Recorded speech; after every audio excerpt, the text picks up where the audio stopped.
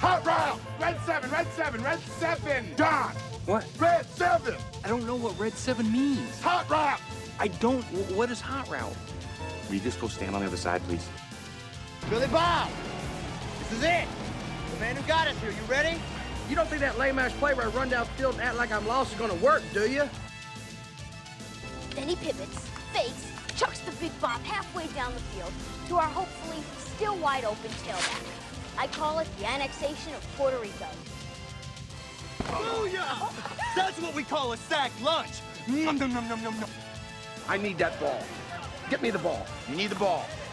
Get me the ball. Get you the ball. Are you gonna get me the ball? I'll get you the ball.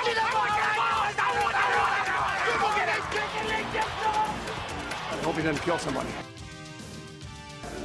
Because we know when we add up all those inches, that's gonna make the difference between winning and losing.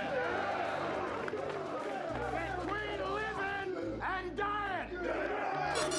I got a whole lot of money. Y'all it for me. Bottle keep popping that water bag. Jacking. It's a party, it's a party, it's a party. It's the day after Christmas. It's the last 11 personnel of 2019. And it's almost Belk Bowl time. Adam Luckett, how are you doing today?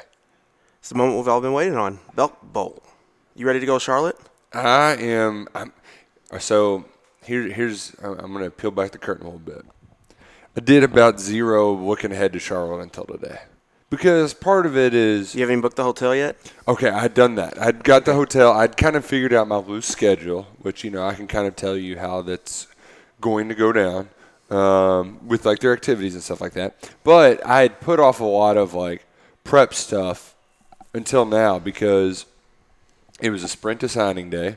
And then, you got a lot of Christmas stuff. And the interception in the walk-ons Bistro and Bar Independence Bowl, which that's what's going to be beautiful. Quick note on this game. Manny Diaz was the defensive coordinator for Dan Mullen at Mississippi State. Lost to Florida first game.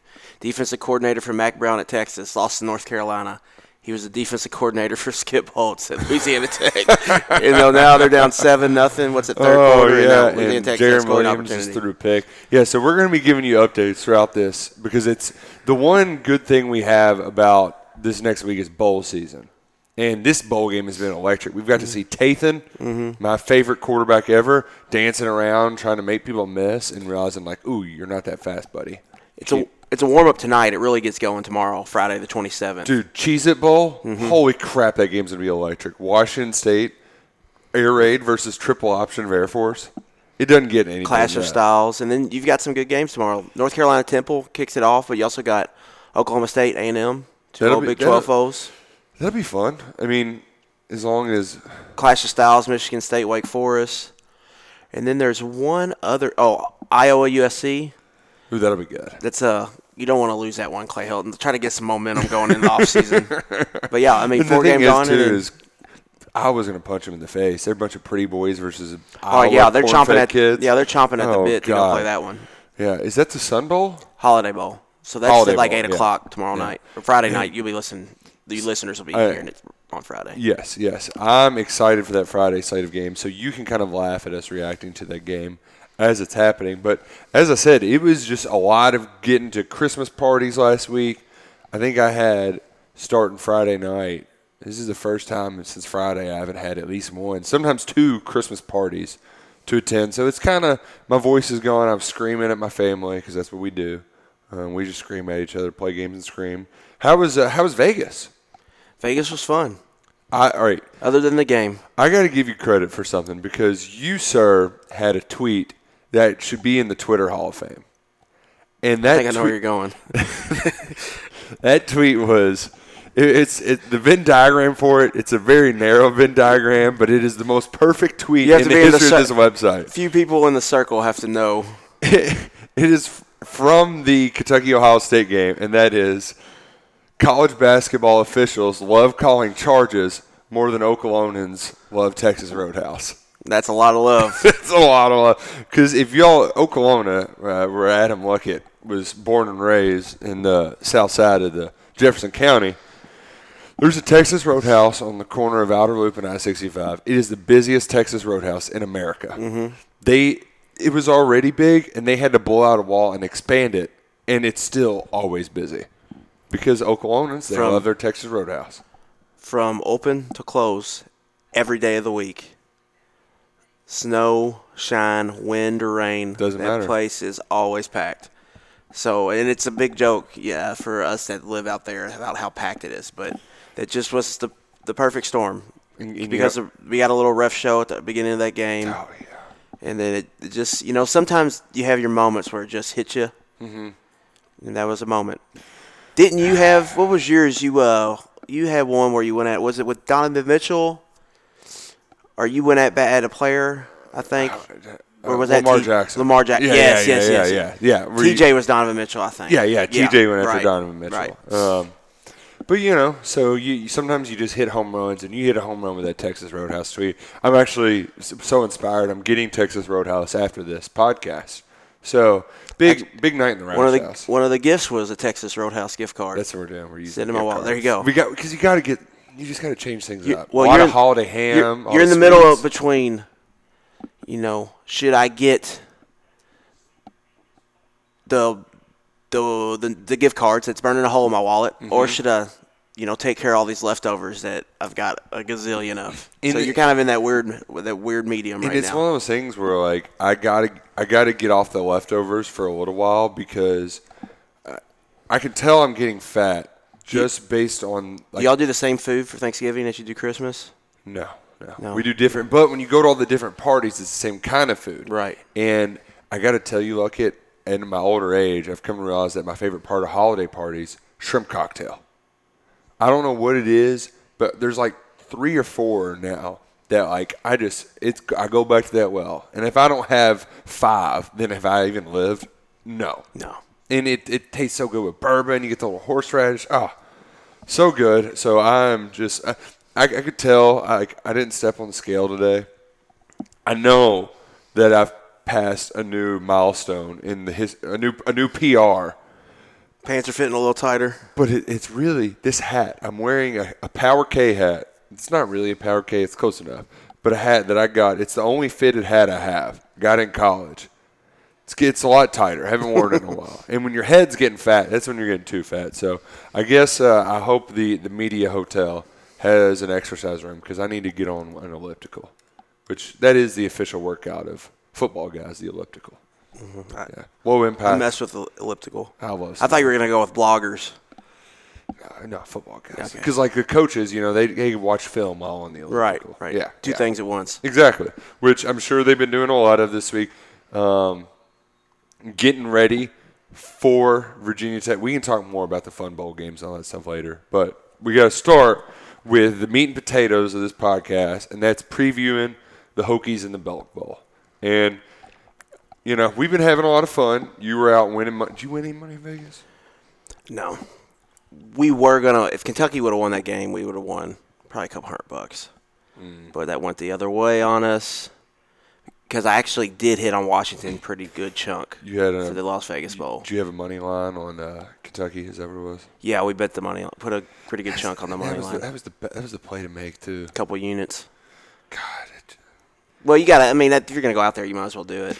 Also, is it hard for you to flip the switch for basketball? Like, to get really into it. Obviously, you're at the game, so you're going to get a lot more hyped. Right. But the atmosphere, it's kind of weird there because the arena just feels empty. Did they block off the top? They blocked off an end zone. Okay. One of the end zones.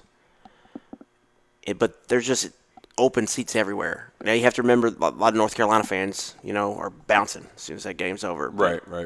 But it just feels it feels empty, I guess, is what you were saying. There wasn't you get rowdy fans, but it's not like, big game. Everybody's having a good time drinking the $17 beers, whatever they were in there. But I don't know. There's just not that juice that you would expect in a big game like that. I heard that 2 years ago when they played North Carolina out there, everybody talked about how awesome that was. Yeah. But I didn't get the same sense at all in this one. I still give my buddy hell because he ended up playing craps with Roy Williams after the game. Mm-hmm. And it was like, dude, how do you not talk trash to Roy? I mean, I get it. You're at the craps table. It's different. But you got to be like, so could have fouled him, Could have fouled Monk. I mean, no, you could have put him Oh, at you the saw line. him after the game? Yeah, after the game at the craps table. Like, I would have been John a little bit. But there's also a, like, respect the casino, the sanctity of it, you know? Right. Because you also don't want to avoid bad. Like, he played it cool enough. Oh, no. You idiot. Six minutes, he whiffed so bad. Is he going to go all the way? Oh, wow. Lateral. Oh! I don't know. That was even. Oh man. So Louisiana Tech threw an interception on a screen pass to Miami. I believe it was 4th down and like on the fringe of the red zone. Oh yeah, they were just getting ready to get in scoring is territory. going nuts. And Miami. Yeah, they were in the red zone. Yeah, almost wide receiver screen just jumped it. Almost goes the length of the field. He ends up lateraling it when he's about to get tackled. Oh, it's close. But they got it all the way down inside their own 30. What a crazy, stupid, awesome, dumb afternoon bowl Let's see how Miami messes this up. Man, shout out to, of all the bowl games I watched last week, that Kent State one was electric to watch. Yeah, I was on the wrong side of that one, but that was a fun game to watch. It was funny. Yeah, I was on the wrong side of that too, but it was fun to watch that one. Their first ever bowl win too, Kent State's. Coming to the Croak next year. Yeah, they're one of them. Yeah, it's Kent, I knew Eastern Michigan Kent was one. And the Emus. We opened with the Emus. Yeah, get a little Brandon Bros matchup. All right. Hashtag Brandon Bros.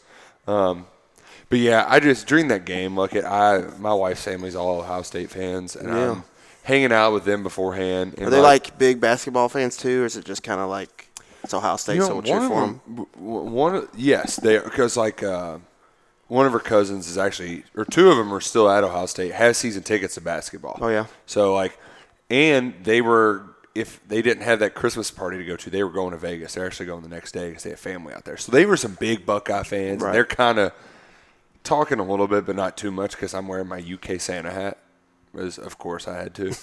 And just going into that game, I kept telling them, it's not going to happen. It's not, y'all are going to. Ohio State's going to win. Ohio State's going to win. Then I get to watching the game, and it's just brutal.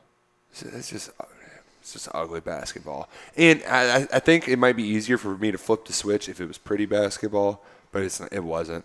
It's like, make shots. It's hard to flip that football switch, like you say, because once you flip it, it's over. Yeah, and I don't want to flip it yet. Right. And what my biggest thing is is I know what to expect from your University of Kentucky football Wildcats. This is how we're going to make the full segue over because I know that Kentucky is going to line up and run the damn football. That's right. They're going to run the ball. They're going to possess it. They're going to get after the quarterback on drop back pass. They're going to stop the run.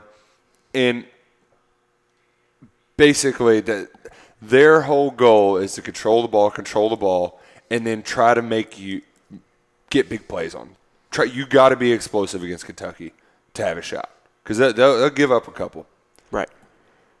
It's big play at its core. Kentucky's big play prevention. Make a team go 12, 14 plays, and make them go long fields. Don't give them short fields. Make them earn points.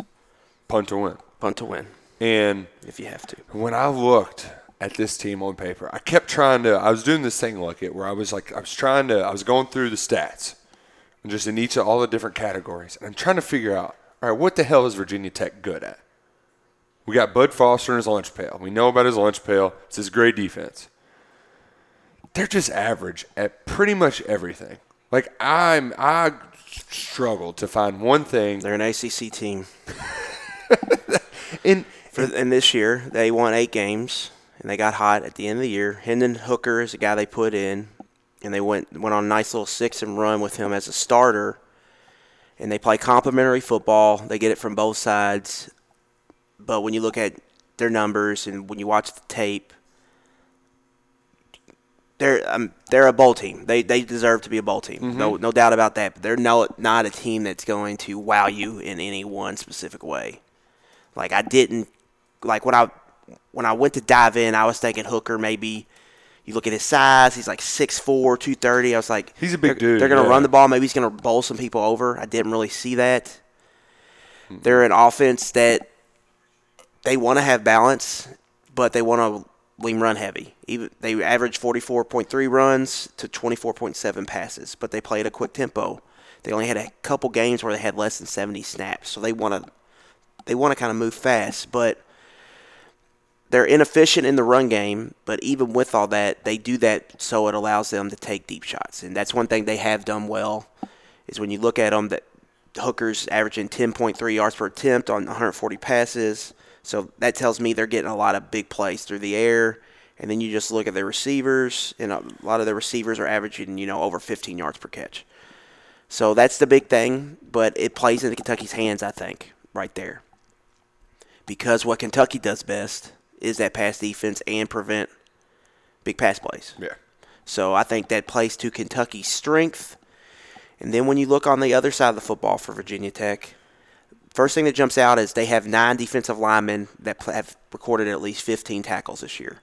So they have depth on that line of scrimmage. They're rolling dudes. They're not super huge, and none of them really impresses you that much, but they're rolling guys in and out. And then when you look at their run stuffers in the middle, both inside linebackers are over 230 pounds. They play a 4-2-5 scheme, but they have 2 big safeties over 220 pounds, and they have a nickel who puts up Mike Edwards-type numbers, where he's defending the run, defending the pass, making a lot of tackles. So it's going to be a challenge for Kentucky. Is that Diablo? Diablo's their free safety, Devon Okay. Diablo. Their nickel is Chamari Connor. Okay. 62 tackles, 10 tackles for loss, 8 pass breakups, 7 quarterback hurries, 211 pounds. So that guy and Ashby. Rayshard Ashby. Yeah, which Second team All-ACC. I typed that name 4 times today. Still can't get it in my big, thick skull. But dude has 14 and a half tackles for loss. I mean – and 10 of them were on run plays. So then he had 4.5 sacks. So he does it both ways, in the pass and in the run. And then Freddie wrote a good piece on him today. He's a bowling ball of an inside linebacker. I think he's listed at 5'8", and that might be 5'8" or 5'9", and that might be pushing it. So 230. I think he's 237 pounds. Yeah, he's just a ball of momentum rolling towards you, and he is I think the biggest key to their defense, because we've seen in this Kentucky offense when defensive linemen have been able to hold up blocks, that's allowed some interior linebackers, Daniel Petulli at Tennessee, Nick Bolton a little bit from Missouri, David Reese even before Bolton Ball with Florida. It's allowed them to collect a ton of tackles, and this is a guy that on paper should be able to collect a lot of those tackles if Kentucky's guys inside guard, center guard aren't able to get movement and get to the second level. Yeah, and if you look at in that piece, Freddie said he looked at some of that Virginia game to see how they were successful. The only thing with that Virginia game is a lot of that Bryce Perkins run game is a lot of draw and scramble, QB scramble, where Bolden it's going to be a little bit different. And Bolden's going to run in between the tackles more. Well, but I think his point there, though, was Ashby has some athleticism, I guess you would call restraints. Yeah. So if he's having to go out and not make plays inside the box, that should be advantage to Kentucky. Right. If you can get out, get to the edges, and I'm struggling to remember what game it was in Bowden Ball. I don't think it was the Arkansas game. I think it was the first one. But it was one of them where they did a good job trying to get out of the edges. I could see them if Kentucky has the ability to do that if need be, but you're also facing a 4-2-5 team that's got a bunch of DBs, so you should be able to run right at them. The big thing that, like, when I did go through and find something that jumped out at me, they're good in the red zone, both offensive and defensive. Great kicker. They finish drives. I think they're converting about 70% of the time. They're 7th overall in red zone offense efficiency, scores in the red zone. Pretty good. But then when you look at touchdown rate, they're down at 38th. So they're kicking a fair amount of field goals. Yes. But they've had some ball security issues. They've lost 14 fumbles this season. Man. As a team. And then on defense, they've forced 21 turnovers, but 17 of those are interceptions. Their secondary, they've got ball hawks. So, but don't need to worry about that. Right. Kentucky, in theory, is not going to throw it that many times. So advantage plays Kentucky, and then when I watch Virginia Tech on defense, if I had to compare them to one Kentucky's seen, it would be Tennessee, because they got the bodies up front. They're going to roll them in and out, and then they've got some playmakers at linebacker and in the secondary. I just can't have another Daniel Petulli. But the difference is Tennessee. Don't let that happen. Tennessee does not give up big plays on the ground. That's what they do best. Virginia Tech, ranked 70th in the country, in 20-plus yard runs allowed, 55th in 30-plus yard runs allowed. So that's advantage Kentucky. So that when I look at that number, because when you look at the run defense just in general, they're 31st in yards per carry allowed. So that's pretty good. Yeah. But I think they can be a little susceptible to the big play because in that 4-2-5, they're going on blitzes with the safety and mixing stuff up. Right. And I think they're going to have times where they blow stuff Kentucky does up. Like you could see a couple 3-and-outs, like a la the Missouri game, but I think you could also see you got guys a big just running play, into a wall of bodies. Right. Yeah. But you can also blitz your There's nothing better than when you watch them run like a stunt away from.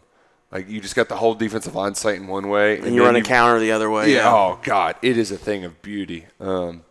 Miami's getting ready. Miami didn't score, by the way. Yeah, they did score. They're punting on 4th and 14. They're getting ready to fire their offensive coordinator. And Jaron Williams, I don't know what he thought. He was punting from the 39. I don't know. Imagine if Jaron Williams had an offensive line or an offensive coordinator. He's going to have 3 different offensive coordinators in his 4 years, I think.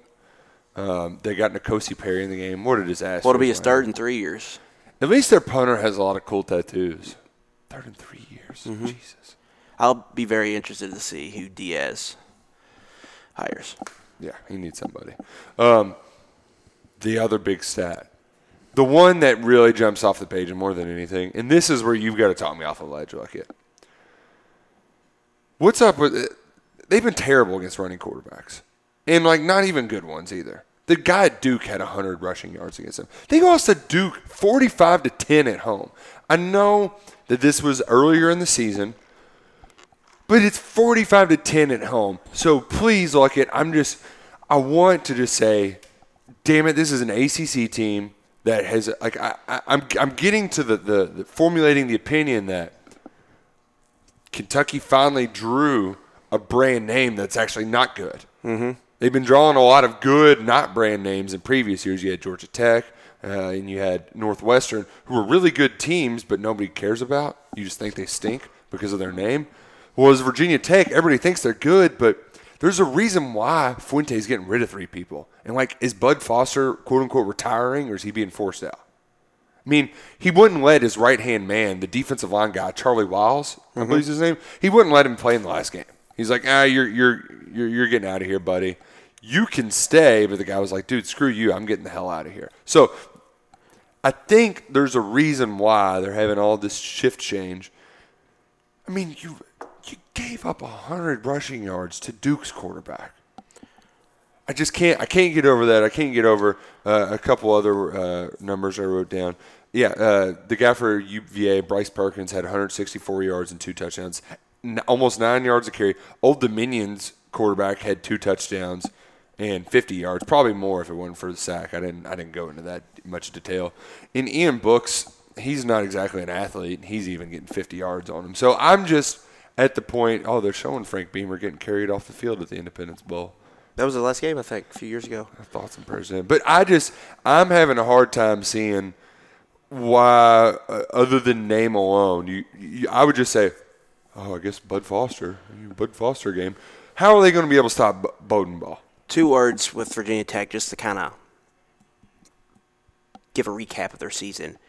Youth movement. There was a lot of bad stuff going on with Fuente last year. There was reports coming out after the season that there were some, upperclassmen that didn't want to win. They had to win and beat Marshall in a rescheduled game because of storms. Yeah, it was like a hurricane. So they had to play that conference championship weekend, and they had to win that game to continue their bowl streak. This will be 27. It's the longest active streak, and now that Florida State went out last year. So there were a lot of guys that was a rumor. I believe it was Ross Dellinger of Sports Illustrated that reported it. So all that stuff is just swirling around Fuente. They come out, they lose to Boston College first game. They play with their food. They mess around with some FCS opponents.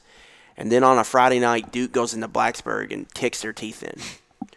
So I think really Fuente probably made some grown-up decisions then. They decided to get really young. And by really young, what I mean is 2 true freshmen starting on the offensive line. One is from Scott County. Brian Hudson. Brian Hudson's their starting center. They have 1 senior that starts, and that's on defense. That's Reggie Floyd, one of those big safeties I was talking about. Everyone else should be coming back next year. So they just went all youth movement.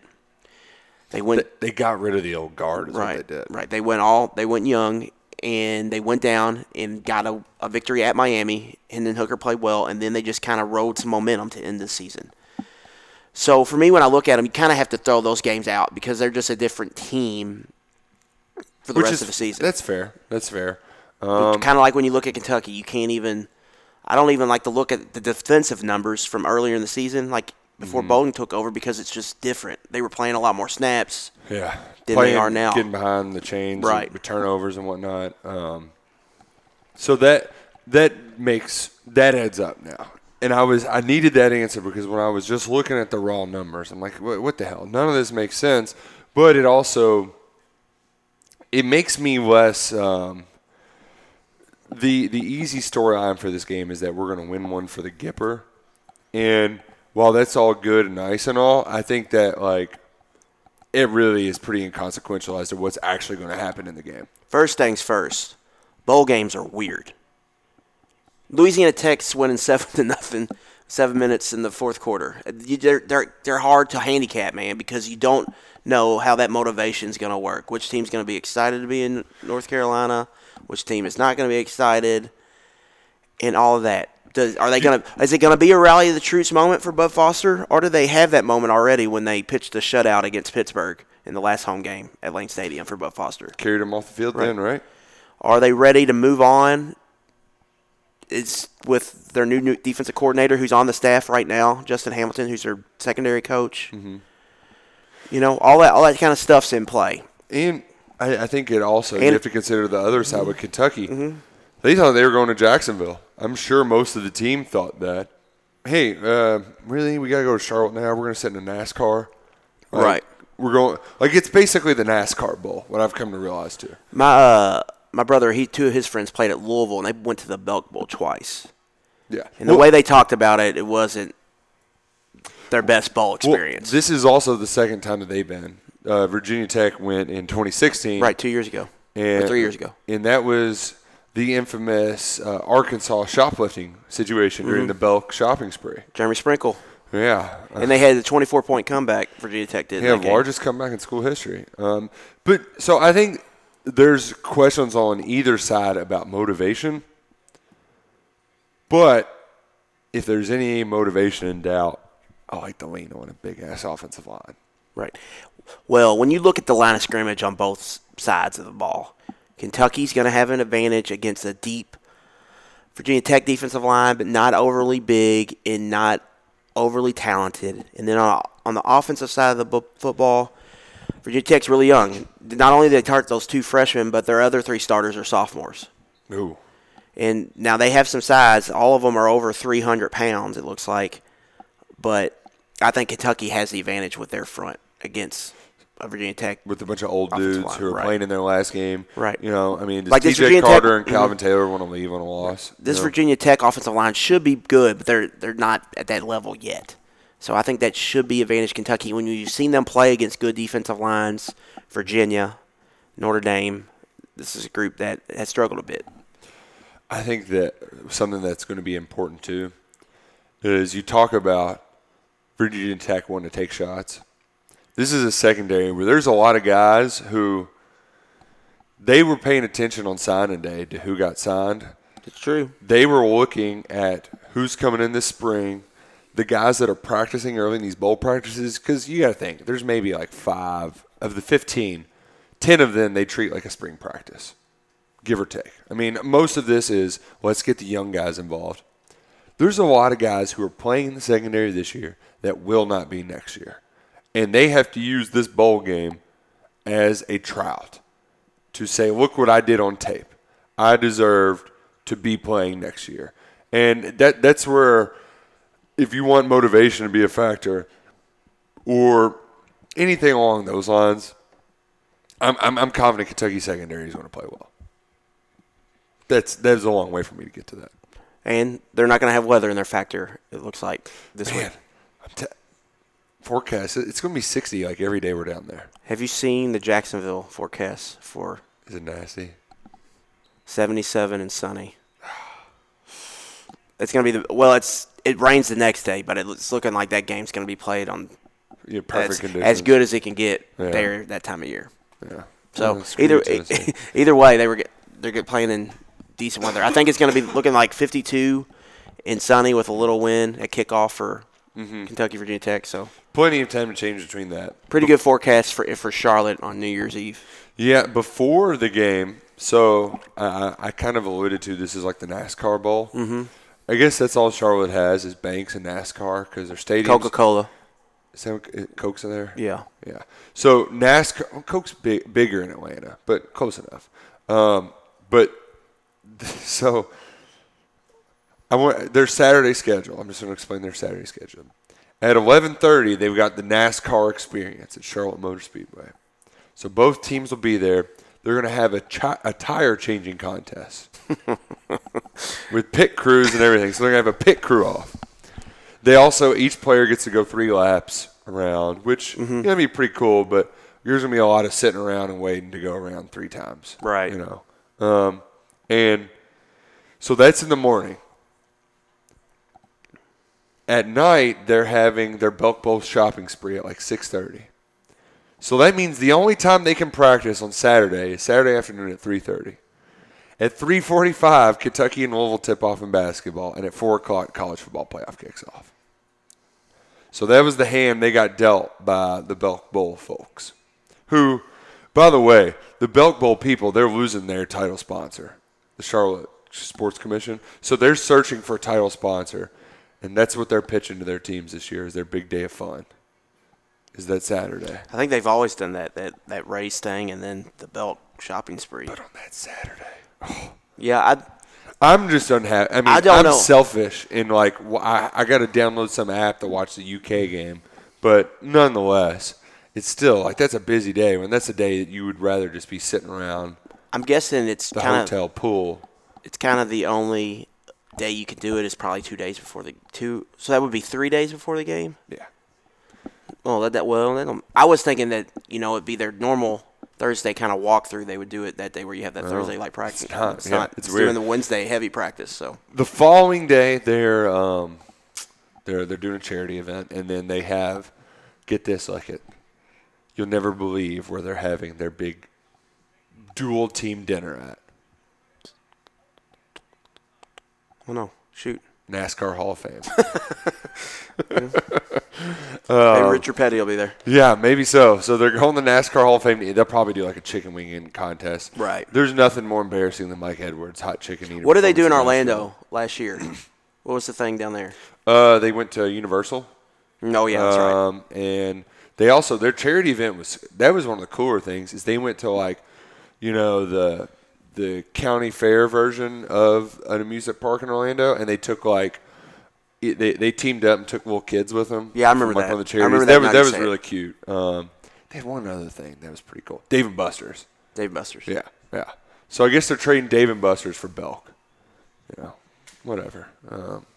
Never been to Belk. Their own. Yeah, me neither. I'm going to have to go because just to say I've never been to a Belk. I've seen the mannequins. Belk would sponsor a lunch at SEC Media Days, and you have mannequins dressed in their Belk attire, which I believe is just pastels and right. And you ever seen the Jim McElwain Belk commercial? Oh God! See, I at least missed a lot of them because they were on the SEC Network broadcast, so I was at least lucky enough to. Well, I mean, it's your typical what would be on kind of Jefferson Pilot commercial, but it's just awkward Jim McElwain getting dressed up by ladies at Belk. You really need like a golden flake, that's old school JP. Oh yeah. But as for the game, the day before for fans, so the place they call it the Epicenter, and I think they have for those Louisvillians going down there. Like the motto of 4th Street Live came from this. I'm pretty sure. Maybe the same architect or something. It's Epa, and then instead of just Epicenter, it's a capital C and then the TRE instead of TER. So it's fancy. But that's going to be the spot. Definitely the day before, because that's where they have the pep rallies are going to be. Right. December 30th from 7 to 11. So that should be fun. I will definitely be there for that. And I'll probably be there a lot because I hear there's a lot of different places to check out there. So that should be exciting. And then that's where you find your watering holes. In the mornings too, we're bringing the radio equipment down there. I'm doing radio with TJ, Kentucky Roll Call. If you haven't listened to us, do that. We got a bunch of different ways to listen. I tweet it out every morning. It goes from 7 to 9, and we have a podcast on iTunes. Y'all doing it Monday and Tuesday or just Monday? Yeah, so Tuesday, we're going to be a 7 a.m. pregame show. There you go. So, yeah, up and at 'em early. It should be a good time. I think we're just going to be doing them from the Marriott Hotel lobby. That's where the media hotel is. So. Probably easiest that way. Yeah. But, so there's a lot happening down there. I'm sure there's some sort of, there's got to be some sort of alumni association that does a Charlotte UVL, for a UK UVL game. Yeah, there will be something down there. I'm sure UK will tweet it out later this week. Yeah. So we'll get that to you on KSR. But I'm excited to check out someplace new. I'm going to gas up the Cats real hard because the thing that does stink about this, is it's our last game with Lynn Bowden. Yeah. That's a bummer. It's going to be the end of an all-time run. These last, 7 games? Yeah. What he's put on. Man. So, yeah, it's going to – hopefully they can send him out with a win. I was we were getting together some, superlatives for a post that we're doing with Freddie. Do you get an open practice down there? Yeah, that's what the open practice is. So I'm going to be, trying to open practice Cats and Cards and open practice. Oh, it's during that time? Yeah. Damn. And also, too, open practices for bowl games. It's a lot of hanging out. Right. Better than nothing. Yeah. It's not like open summer practice. Right. Where you get to see actual real practice. It was kind of fun last year because it was all those seniors just hanging out. Josh Allen, Mike Edwards, just they know that this is the last hurrah. So they're just having a good time. I'm interested to see some of these young kids because we just haven't seen them. Right. Like Justin Weaver Jr. He's pretty good. Mm-hmm. Jared Casey, those guys, they're pretty good. So, and Devonshire, some of those guys we really haven't seen at all. No, not at all. Did you hear what Pecoro said on KSR last week? I did not. Yeah. We found out what Sawyer Smith's injury was. What was it? Dislocated shoulder or separated shoulder, whatever it was. I'm assuming non-throwing arm if he came back in. And then there was broken bone in the wrist. Yeah. That's what I figured. I knew it was something It was along those shoulder lines. and a wrist. So left dislocation of the shoulder. Yeah, and I think right wrist. Right wrist. Broke. He said broken bone in the right wrist? Yeah. It's brutal, man. Yeah. I was telling some people during the South Carolina game, I was like, man, people were getting mad at him. I was like, this guy's just hurt. I'm assuming he hurt that shoulder against Mississippi State at the end. Yeah. Because he went into the locker room in that Mississippi State second half. And then they thought they were going to have to play Walker Wood, but I think Mississippi State had a long possession, so he came out of the locker room in time, and they said he was going to get x-rays, I'm pretty sure. But you know how Kentucky is. They're pretty mute on all that stuff. Yeah. It also – doesn't it kind of make you wish that, like if they just said what it was, it would have been better for the kid and all parties involved? It's just how they operate college ball. It's all strategy. You just got to get used to it, I guess. Yeah, there's nothing you can really do about it. And Stoops comes from that Jimbo tree, so we're lucky we get anything at all. That's true. I don't expect anything from those guys. But yeah, it'd be nice if they had if we had a legit injury report like the NFL does, where they have to release something each day. They'd be pretty neat. But then if we also had that, we could go to we could go to training camp for the first 3 weeks too, which would be nice every day. Yeah, just to see him. Yeah. Man, and I have the more I've talked today, the more I hate, I also did all the talking at the holiday parties, so I'm not in a talking mood. So forgive me for not being more juiced up right now. I'm one of those two. I'm a big Christmas music fan. I just get so bummed out when it's not on. So I'm going to be a lot more gassed up once we actually get down to Charlotte, get to Belk Bowling. That adrenaline rush will hit you once you pull into the city. So we're going to hear a lot about the lunch pail defense like it. Yeah, that's something I was going to bring up. Can you just kind of give us like a, I'm assuming that it was just the turnover chain before the turnover chain. Yeah, kind of. Frank Beamer and Bud Foster, they kind of just wanted to build like this blue-collar type defense. So at some point, they found this old rickety lunchbox from the coal mines. Yeah, they actually had to like do a lot of. The one story I stumbled across it from like the Roanoke Times was that like they went into knick-knack shops like pretty much all over West Virginia, Virginia, and Kentucky trying to find the perfect lunch pail. Here's the story.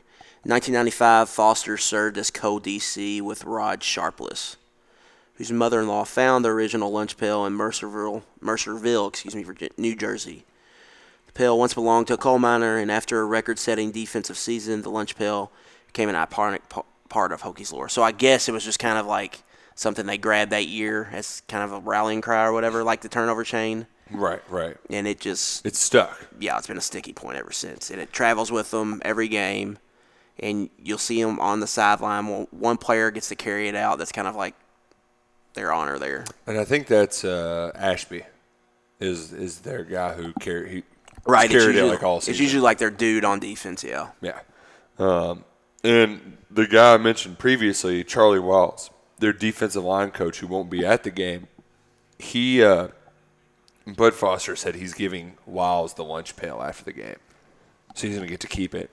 At the end of the era for the lunch pail defense, which I think if you played out a few scenarios like it,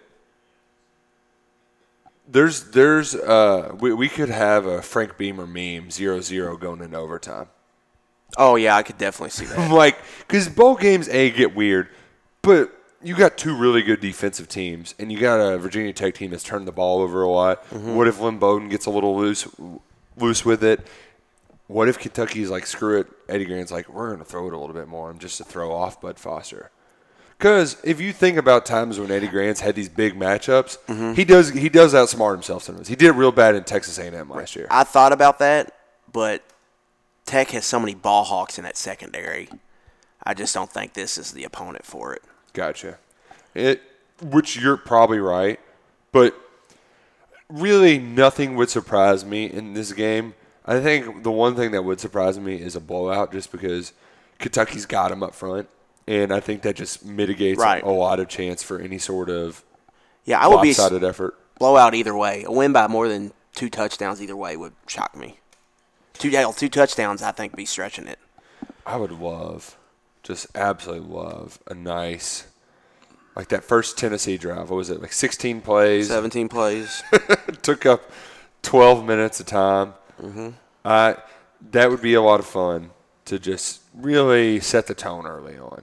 And Mark Stoops, he's typically a kicking guy. At some point in this game, both these head coaches are going to get into kind of a field position battle. At some point, you're going to see, I think, 3 to 4 to 5 punts traded back and forth. And their punter is averaging over 46 yards an attempt, 46.7 yards. So he's a really good punter, too, on top of what Duffy does. So I think that could be a key in the game. At some point in the middle, I think we're going to get into a little bit of a punt fest. But who ends up winning that punt fest, whether it's that's all who wins the field position, who gets the big return, all of that, I think, oh, no. Is that 4th down? If you are not watching the Independence Bowl, oh, man, we just had 4 flags fly in like 6 seconds. There was a very bad hold, and then when they went to sack N'Kosi Perry, he juked away, and they just like almost ripped his head off by his face mask. Wow, what a play. God, this is almost like Cheez-It Bowl of last year. Yeah, I'm going to have to go back and watch this one. Yeah, because it's pretty ridiculous. Man, I really hope the Fighting Chris Creighton's. I've tried to get a couple people to give me Eastern Michigan tonight. Nobody will take it. Nobody wants to bet against both these games. The brick wall. Both these games tonight, or yesterday, as you're listening, are interesting because it's 2 G5 teams playing a Power 5 team in their own backyard. Yeah. Rustin to Independence or to Shreveport where the Independence Bowl is. It's like an hour away. Ypsilanti is just like 40 minutes to Detroit. If that. It's basically a suburb. Right. Yeah. And they're playing Pitt, who I don't think Pitt's going to be bringing too many people to Detroit. The Pitt in Eastern Michigan, though, are the perfect, just like ugly style. It's going to be awesome. They're 12-point favorites, though. Who did the it's drugs and started betting? It's because Eastern Michigan's defense is bad this year. Oh well, I still got my glass bowl. How have I forgotten? Like that just shows you where my brain's at right now. The brick wall. What are they? Blue collar. The factory. The factory. Gosh, I could not think of the damn name. Oh, interception! Oh man, this is electric. Perry threw an interception. This is electric. Gosh, bowl season's great. Which this is the part of the podcast where I should plug that if you're watching these games at KS Bar, you can predict each one for a chance to win $5,000. It's pretty easy. So do you have to get the score right? You don't even have to get it right. You just have to be the closest one of the people at the bar at the time, and then you're a finalist who shows up for the college football playoff game, and whoever gets closest then wins $5,000. Let me ask you something, Nick. Yes. The bowl trip, the players get perks. Do the media get any perks? Ooh, good question. So, I'm interested what this one is. But Citrus Bowl media perks were electric. So at the Citrus Bowl, they had a hospitality suite that was pretty much open 24/7 for media, which is they got coolers full of beer. And that's just in the hotel? Yeah. It's just like a suite at a hotel that's got cooler full of beer. People can go and hang out in, I guess? Yeah, and they got snacks, and then sometimes they'll have food catered, like at different parts of the day. So, like after the game, after the bowl game, we came back and didn't have to worry about food. We could just kind of crash, eat, have a couple beers, and, go to sleep. Do whatever, yeah. Yeah. But what was really cool is they had media outings last year at the Citrus Bowl. And one of those was Dave & Buster's, all you could play, and like a little buffet of like chicken fingers and, food, Dave & Buster's food. And you could I could +1 my wife too. So we ate, drank, had a good time, and then played games for as long as we could for an hour. And then they had a college football playoff watching party. That's probably why I'm so upset that UK's open practice is during it this time. Yeah, because last year they just had it at they rented out a room at a bar. You'll get to and see all the big media game just tore it up. Yeah, that's a good one. Yeah, I saw something where the Ohio State Clemson game, half the money, almost even split at 50-50. It was 50.4 to 50.6% of the money was split in that game on where the money was going. Oh yeah, Clemson -2. In Vegas, I have heard a few people that love Clemson and a few other people love Ohio State. So yeah, I just go back to, even though Ohio State's been kind of backsliding a little bit, I see that as they're playing their best teams and they know what it's like to get punched in the mouth. Whereas Clemson, right, what are you going to do when you get punched in the mouth? You haven't been punched in the mouth in a year.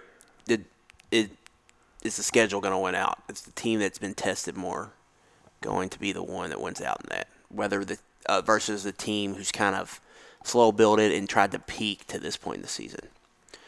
Yeah, I'm very, very interested to see that because the numbers with Clemson, they're really good, but do they have any type of paper champion in them at all? Where they're just smothering bad teams, not necessarily bad teams, just teams that they're just 2 or 3 tiers above.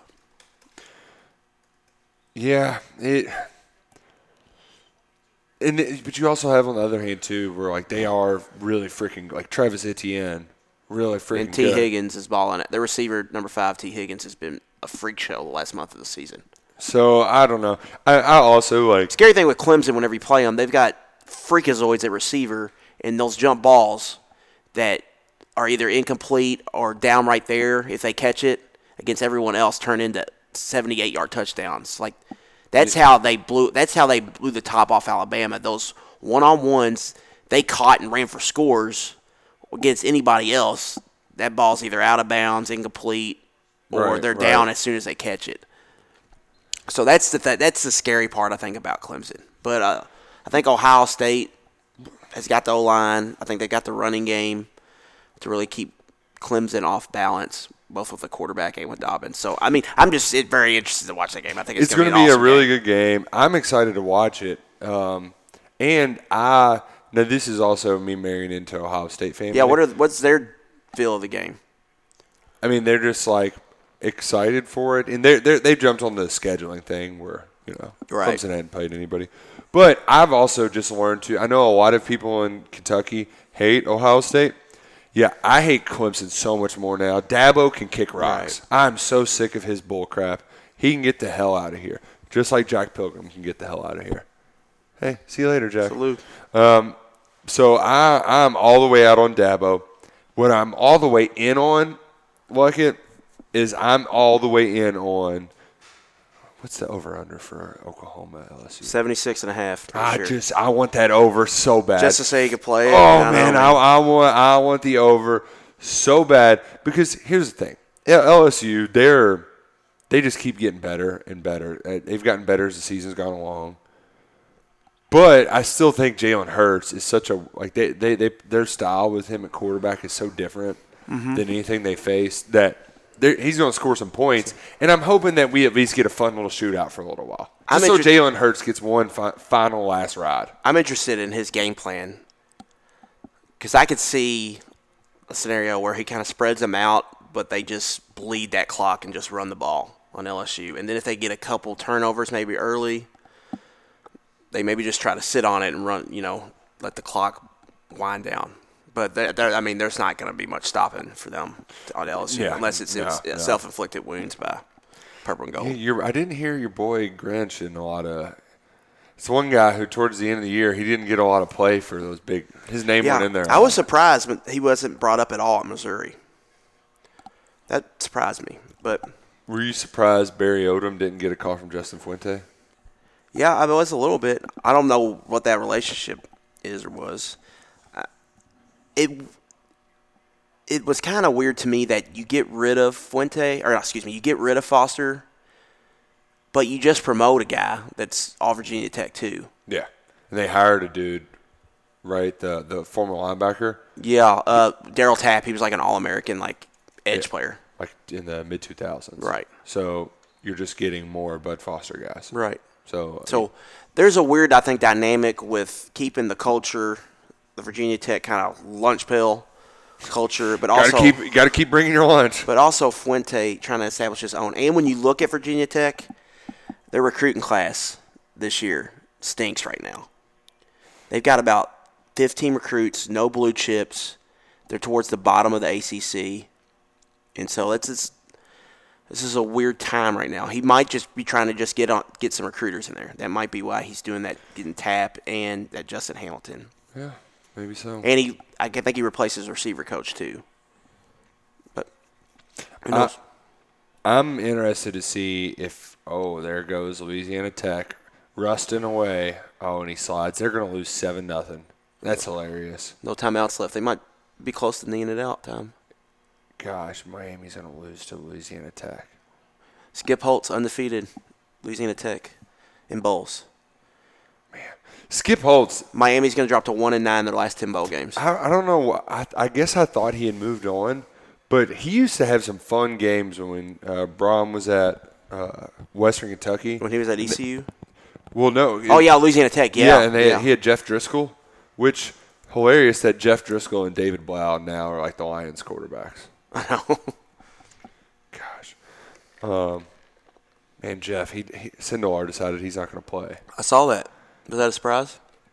I think so. I also think it was, why aren't you, come on. Why are you? It might just be so many injuries he's just.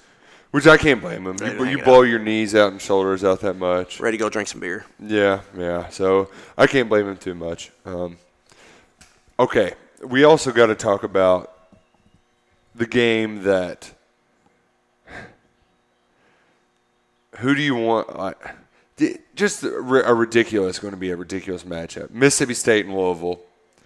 Our boy Joe Moorhead, those wheels are shaking. And he's got a defensive player punching his quarterback in the face after practice, breaking his face. He broke his face. broken orbital bone in his face. And now Garrett Schrader, your QB1, the guy who has been your best option all year, is out for the bowl game against Louisville. A game that you needed to this. You got your first vote of confidence, but they could have really used a bowl bump. And now they don't have QB1 going to the Music City Bowl. One of the two guys in that punching melee has to be the ultimate turd. Even that defensive lineman is just a straight-up punk or an idiot or just being a jackass, for no other words. Or Schrader is such a turd that they're jawing back and forth with the reports, and no lineman is going to step in and make sure nothing happens. Yeah. So or Schrader, he's a North Carolina guy. He's a Charlotte guy. Maybe he just thinks he's such a badass that he can take a lick from anybody. And one of these dudes from Mississippi was like, no, "You ain't taking this punch, buddy." No, brother. Oh man. So, I mean, to be a fly on the wall. Oh, I know. What kind of locker room ineptitude? God, he got going on over there. And then I keep going back to that. Feinbaum was in town, and he grilled the hell out of Moorhead and their AD. John Cohen, yeah. And they all kind of gave nondescript answers. So I was with you, and I was like, well, he's gone for sure. Yeah. But he's still here. We'll see how man, Joe Moorhead. That was weird. Are there any other big bowl games that you wanna get to? And just on that note, Louisville has a chance of winning now. I thought Mississippi State was just going to be able to run it down their throat. But if you got Tommy Stevens in there, they're so weird. They're so weird. So I think Louisville actually has a shot now.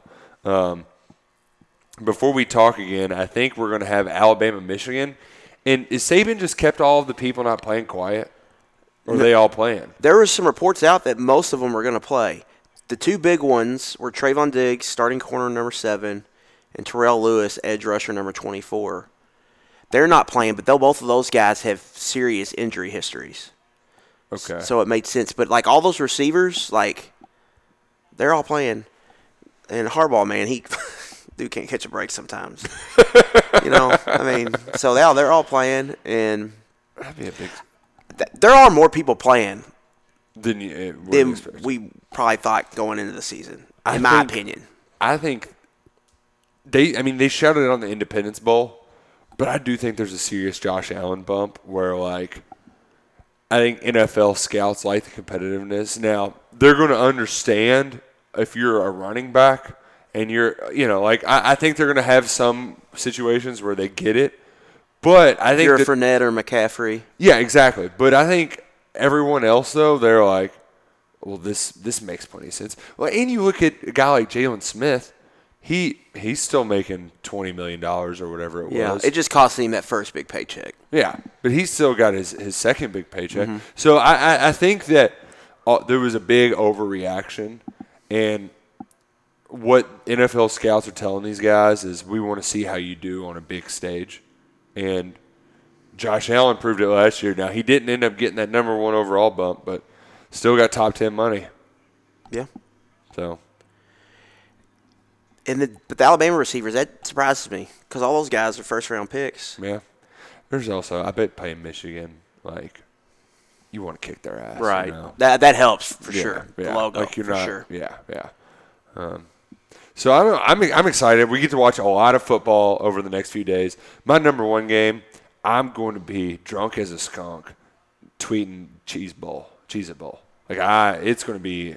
I already know that I'm going to be in that hotel room. It's going to be fun. Slamming down some. I got a lot of Christmas bourbon this year. It was. I guess they're a nice little selection. Baby stuff and bourbon. So I think they're trying to tell me something. Get it in while you can. Kansas State plays Navy in the Liberty Bowl. New Year's Eve, I think it's the game after Kentucky, Virginia Tech. Mm-hmm. Game might end in 2 hours and 20 minutes. It's going to be nothing but running the ball. It's a couple 10-minute drives sprinkled in there. Oh, man, some punts. Yeah. Yeah. And I got an inkling that Minnesota could be walking into a buzzsaw down in Tampa. Who they got? Auburn. But that's a weird game in that neither team has their OCs. I mean, Malzahn is going to be calling the plays. Yeah, Malzahn calls the plays, so that's fine. But, yeah, Minnesota loses their offensive coordinator, a game week. Yeah. To Penn State. Right. A team you beat this year. Right. A team in your conference. And so, I just don't know what the dynamic there is. I think they could be kind of reeling because that Wisconsin game was huge. Yeah. And they went from potential Rose Bowl down to Outback Bowl, which is still a big game for them. But where's your confidence level? And then Auburn is fresh off that just annihilation of Purdue.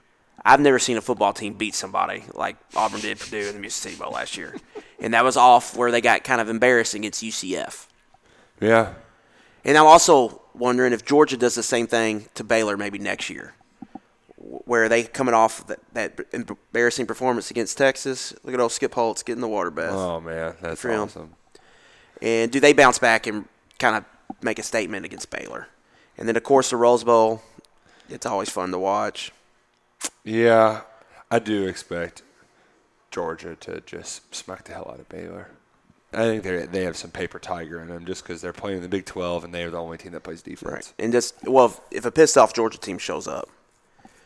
But there won't be many punts in Mississippi State Louisville. I'm going to tell you that right now. No. Colin that Hill. total sitting at 63.5. Colin Hill, does he get over 300? He's going to get at least 250, right?